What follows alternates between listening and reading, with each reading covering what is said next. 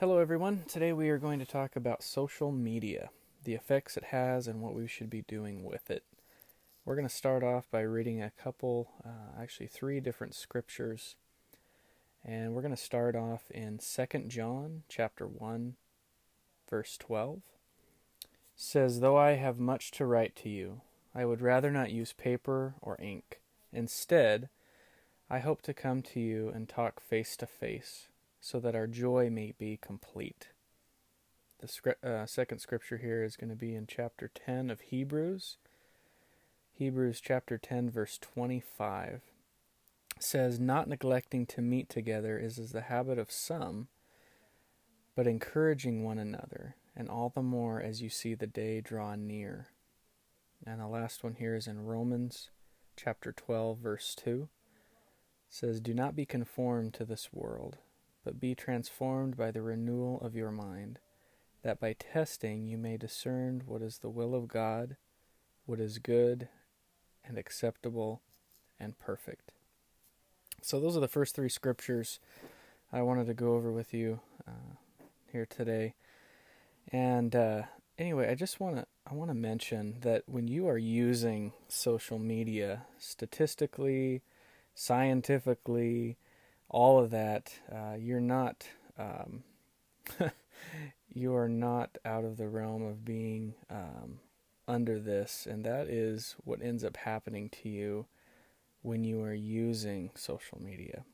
What happens is it stimulates the brain to release dopamine, which is something that rewards the behavior and perpetrates the social media habit.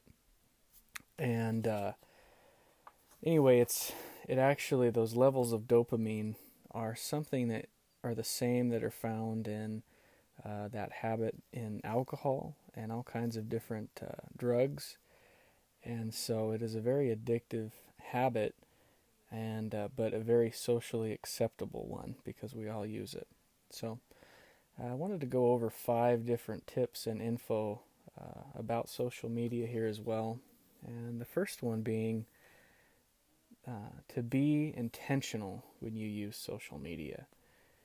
Instead of going on autopilot as you scroll through your feed, truly go on and be intentional about what you're doing on there, maybe what you're looking for, and have a purpose, have a reason why you're going on, not just to go on and try to forget about something, because that is really the habit. That's part of that habit that people find in drugs and alcohol, because they go and they do those things and to get away, to avoid the reality of maybe what's going on in their life, or maybe some kind of temporary stress.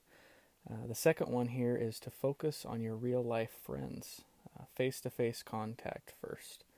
The third one, figure out how much time you spend on it.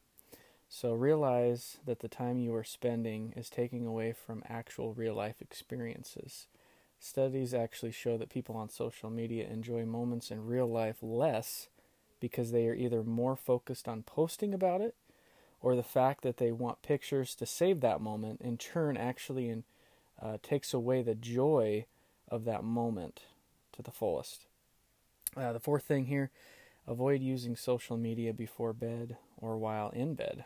This can affect your marriage a lot, in that time that you can spend visiting before going to sleep. And really, the second thing is it can affect your sleep and even the mood that you wake up in because of it all. The last thing I wanted to mention, the health of taking a break.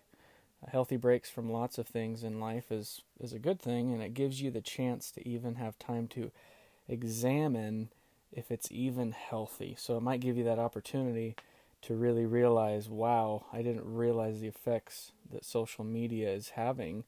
And you can find that everywhere. Everybody says that every time they take a break, but then it's so easy to get back into that habit forming process again because it is so addictive, whether we really care to realize that or not. So why am I talking about this? Well, I am increasingly seeing people posting and spending more and more time on it, and truly seeing the unhealth and even the time it takes away from my life because it's so easy just to go on and scroll. I'm tired of seeing all of us falling into the lie, and I know it's easy to quickly say none of this applies to you or to me, because maybe you feel like you've got it figured out and that it doesn't really actually apply to you that much. But if you are on social media, it does, whether you care to admit it or not. And so I really, really hope that you can maybe look at some of this, think about this, and truly, I think, even though it was the last thing I mentioned, maybe that should be the first thing you try, is taking a break to really see how much it really actually does affect you. And so, anyway, let's pray and ask God for some help and some wisdom in this. So, all right. Heavenly Father, Lord, I just ask, Lord, that you would open our eyes to really see what this is doing to us.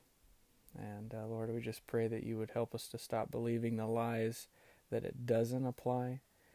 And Lord, I pray for us to take control of our time and let you, Lord, take control of our time. Lord, I know that you would not want us wasting our life and our time on this thing called social media that comes in many, many different forms on our phones and on our computers. Lord, I just pray for each person listening, and even those that are not, that we would not be a people after social media, but truly people after your own heart, Lord. Lord, this is convicting, but this is true. And Lord, your truth isn't always warm and fuzzy and fluffy. And Lord, there's a lot of great things, Lord, but there is a lot of healthy conviction, Lord. And I just pray that for us as we really think about what we're doing and spending with our life, and that our families and that our friends are more important, and ultimately, Lord, and mostly you. And Lord, I just pray that we would not be wasting our time on this anymore. In your name I pray. Amen. All right. Thank you so much for listening. God bless you all. And we'll see you next time. Or, maybe not see you, but talk to you next time. God bless. Bye-bye.